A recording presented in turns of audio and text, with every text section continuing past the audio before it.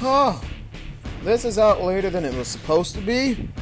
But ladies and gentlemen, welcome to a special supercharged / WPW short edition of The Last Call with APH. I'm going to go through everything in short order, give my thank yous, give what happened with, the main event, whatever, what went into all the booking and shit. It's not going to be too long, preferably not longer than 30 minutes.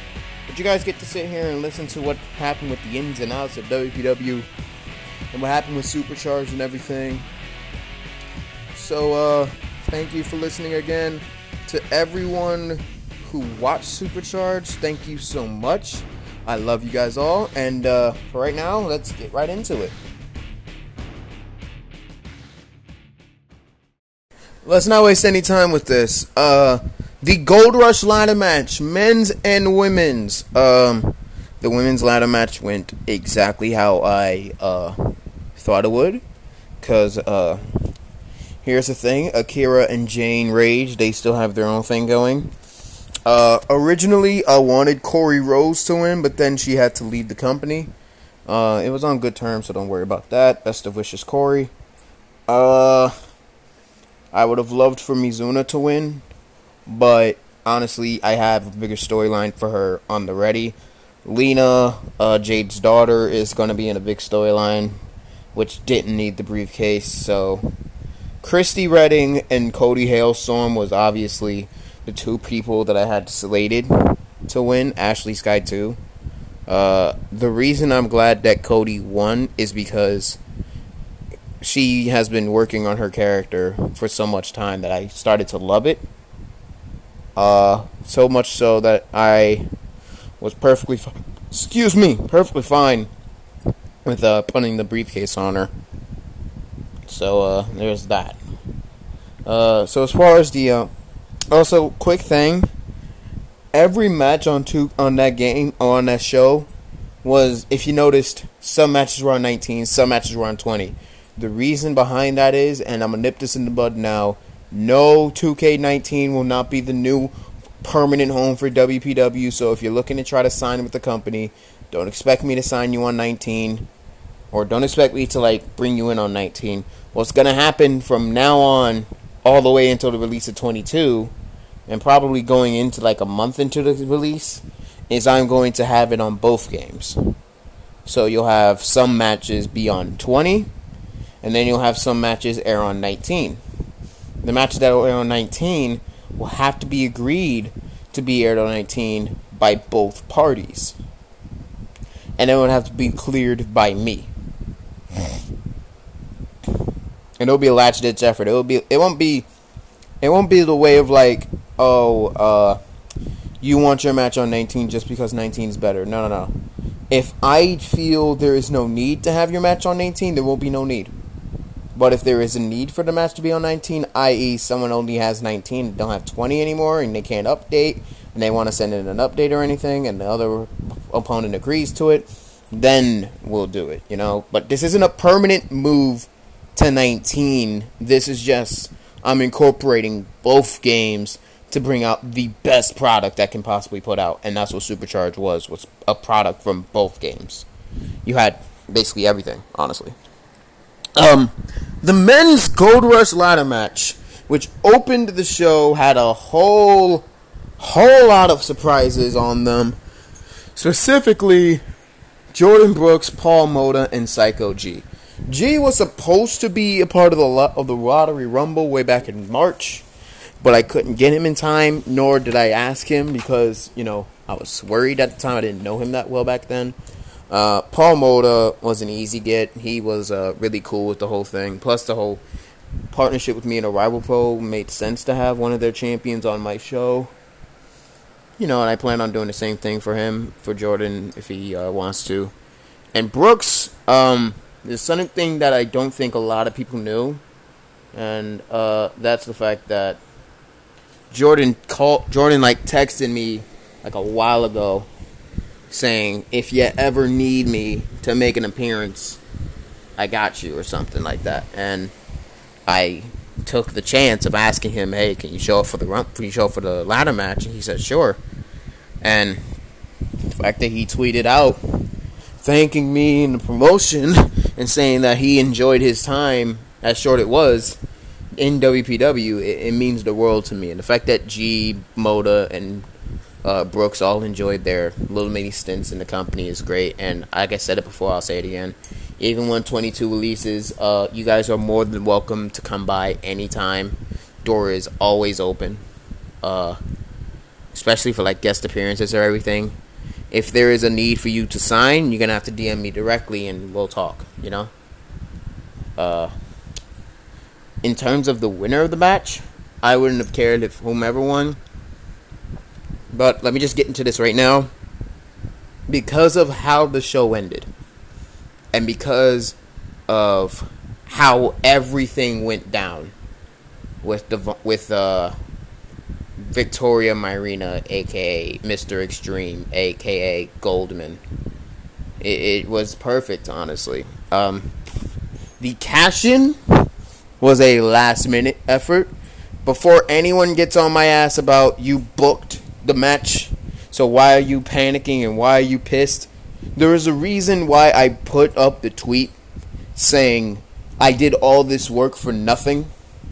It's because I spent a whole 3 months booking, recording the show, and that doesn't account to like the damn near almost year or like 6 or 7 month booking that I had to do in order to get to the show. You know, certain things had to be put in place. You know, Crude had to win the briefcase, and then he had to win against Brett, and then he had to win the championship. Then Brett had to win the Rumble, and the Rumble itself was a headache. And then I had to push Goldman to the top and get him a chance at the world title and make it make sense that he's pursuing the belt. And it just like, it all had to come to and make sense. So when I do all this work and I make it my business to put somebody over and make it seem like they're going to be the next star of my company in my first Mania, and they turn around and make themselves look like an absolute ass on the timeline and have a lot of people look at them like, dude, what the fuck are you doing? It's stressful and it's bullshit and I hated it, you know? Like, I think Kyle Young and Chase Adkins they can relate and they can understand my frustration because they were in party with me in Discord during the main event when this whole thing went down, and I was just panicking because I'm like, dude, I did all this shit for months and months, and the whole 6-hour show is ending on a match with a champion being crowned that will probably be blacklisted within the next 5 minutes. And my company looks like shit because we have that blacklisted wrestler as our world champion winning a world title in the main event of our first big show. You see what I'm getting at here? You see the frustration that got to me? By the way, everybody who texted me and retweeted and quote tweeted saying that the show was great, I love you guys. I appreciate it. But it's like, I'm very disappointed, but I'm also extremely pissed. Because the whole thing could have easily been avoided, and I'm going to touch on this and leave it alone. The fact that he kept trying to push it in as like, Rhea is trying to avoid drama, but then he just kept creating it and defending inexcusable acts from an absolute ass clown. It's just frustrating. And it's like, you're watching somebody you think of as a friend trying to self-destruct themselves, and there's legit nothing you can do about it but just stand by and watch the flames. And at that point, you got to think Plan B, and Plan B was Jack Hunter. I know Jack. He wasn't the original winner for the ladder match. Originally, it was going to be Barmore. I had 3 possible winners. 3 winners that, if it happened on the game, I wouldn't have cared. Jeremy Barmore, Huey Blunt, and Jack Hunter. Tyler Jones was going to be in a feud already, and Jeremy Barmore, we already had him slated for something. Wait a minute, what am I saying? Tyler Jones, I said Tyler Jones. I said Jeremy Barmore, Huey Blunt, and Jack Hunter. Tyler Jones and CG were already going to do something else. Hell, I would have loved if CG won. To be fair, any of the 5, I would have been grateful to have won. It's just like the first recording, I couldn't have the free agents win because I didn't know if they were going to stick around or not. You know? But, even Jack won in my mind because I teased it to him the day before. He was like, I'm going to go on this big briefcase run similar to what I do on Autobound, and, it's going to be great. But then I had to text him at night and tell him that you're the champion now. Because, thank Psycho G for this. He gave me the idea in a call. He was trying to calm me down because I was panicking that my main event show got shot down and ruined, in a sense, because of a dickhead's actions. He came to me and said, just do a cash-in. Have Jack become the champion. And Jack's a reliable guy. He's not gonna be stingy with the belt. He'll put over whomever you need to put over, and we'll call it a day. Personally speaking, Jack Hunter is a perfect guy to be doing what he did in terms of character. And I'm glad it went down that way. I'm not stoked that it had to do that, but I'm stoked at how it went down. And we ended up bringing in another guy in Midas, one of Don Frost's calls that was never supposed to happen, but since it did, since it did and we had to do it the way we did, I'm not exactly too angry. It's one of those, I'm not mad, but I'm not that angry. I'm not happy, but I'm not that angry. I'm in the middle. But no, Jack as champion is perfect, and whenever Cody Hailstorm decides to cash in, it'll be a great moment, and honestly, I can't wait. Women's tag and the men's tag, 2 great matches, 2 new champions. Congrats Serenity, Christina, and congrats Brad and Alexander. The Grand Prix title match, hallelujah, congratulations Jarek Lawson. I told Jarek, Brandon, and Hunter that the match was going to be pure E-Fed. I already let most people know about what their matches would be like, and I only let like a supreme surprise for some people. But with those 3, I told them, your match is going to be pure E-Fed. Whomever wins is whomever wins. First recording went for 20-something minutes, and Jarek won after Brandon got rolled out of the ring, and he hit Hunter out of nowhere. 1, 2, 3. Jarek's the new champion, and personally, I wouldn't have had it any other way. He is the perfect champion that I needed for this new era. He is just the best. Y'all are really sleeping on Jarek Lawson, and I am so happy that he got his moment in the sun. And I'm so happy that now he gets to use my company as a way to bring himself into new light, Violet Shaw and Darren Lawson, 2 people that I guarantee not that many peeps and call know of if they're not associated with WPW or haven't watched the show. Like, if you're a new viewer and you never saw Violet Shaw and Darren Lawson, and you saw their last women's standing match, holy shit, you were in for a treat. And that was the entire goal of WPW, of Supercharged, and WPW in general, to give you these stars, to bring you these characters, people that you never heard of before, or people that are lay under the radar and bring them into lights like you've never before seen. Kellyanne Sky says something along the lines of, she used to be just known as Ashley Sky's sister. Then she became my longest reigning champion in history. 380 days as women's champion. The only champ we had until Julia Hattrick beat her in that fucking 6-star match for the Women's World Championship that probably should have main evented. And if Amber doesn't rate that 6 stars on Best Bout Observer, I'm gonna be pissed. Just kidding. Love you, Amber. But, it was one of those things where it was a lot of fun. It's nice to bring new stars to light. And it was great that I got all those new viewers. And then as soon as they kept stinking around, I'm like, yeah, I got you now. Now I can lure you in and make you want to watch more. And I think I accomplished that, Jonathan Reed and Zeke Salazar delivered, in my opinion, the sleeper match of the night. If it wasn't for Hattrick and Kelly and the Grand Prix triple threat, it would have been match of the night. But then again, every match hit. And that was what I was worried about with the length of the show. Because as we all know, I teased it for days up until the show was aired. And then I made it confirmed it was a 6-hour show. A lot of people weren't too psyched about it. But it's like the entire 6-hour show can go by quickly because you're watching banger after banger after banger. And every match delivers in terms of match quality and storytelling. And it just makes sense.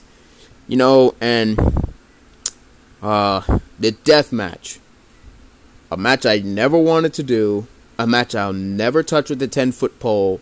I leave that to the professionals like Jake Carter and, whomever else does deathmatch wrestling. By the way, shout out to Jake Carter, by the way. Random shout out to Jake, but shout out to him. He's awesome. But Adam Rage, holy shit. He did a phenomenal job on that show. On that match. You know, it went supremely well. All the story pieces fell into place. And I'm just happy that I asked him to do it. Because he knew what he was doing, and he actually put together one of my favorite matches on the card. In terms of, like, how it was put together, in terms of, like, being a pure sim. And that was what I wanted to bring to the show. Match for everyone. You have your story elements, you have your ladder match spot fest, you have your tag wrestling, you have your death match, you have pure wrestling, all that. One quick note about one of the matches. Jay Knight versus Zach Quinn was supposed to be, I think, a retirement match, but not really a retirement match because Jay Knight was contemplating it for a short bit, but then he said he was going to stick around. You know, it was one of those where it was like, if it was Jay's last match, I'm going to give him out of the good note, and from the looks of it, it looks like it's not going to be, and he's going to stick around, which, hell yes. Jay is awesome. Jay Knight, I love you, baby. Zach Quinn is awesome, too. But, yeah, that match was actually pitched to me by both of them. Like, it wasn't even supposed to be on the card. The card was supposed to be just a 13-match card, adding the television title match. But then those two texted me, was like, yo, can we do this? And I was like, yeah, screw, why not? My match. First of all, Forever Humble is not making a full-time return.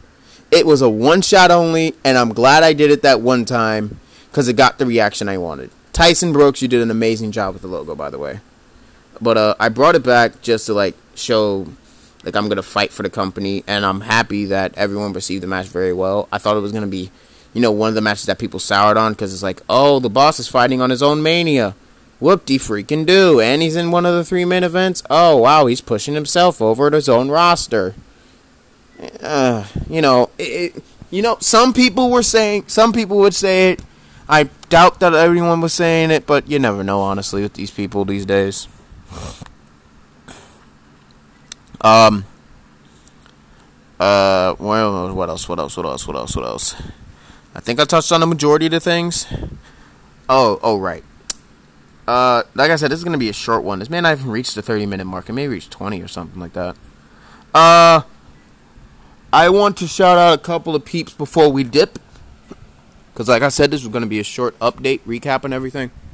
WPW Rebirth will be happening in 2 weeks. So the last week of August, expect a tweet saying WPW Rebirth is coming out. I'm going to go and probably text Tyson or Masuda to get me a logo made and match graphics or whatever like that. Probably not match graphics, but you never know how I'm going to feel that certain day. You never know.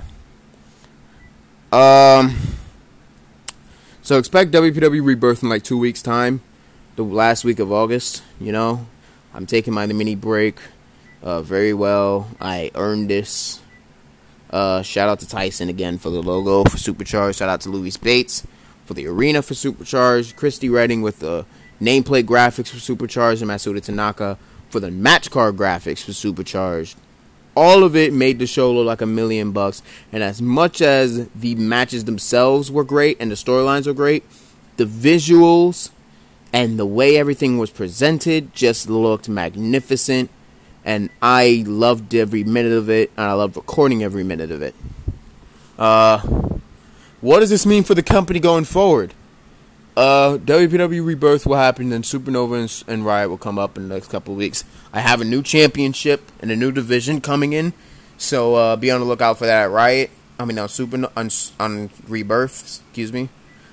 We have a vacancy for the Supernova general manager spot. Expect me to address that on Rebirth as well.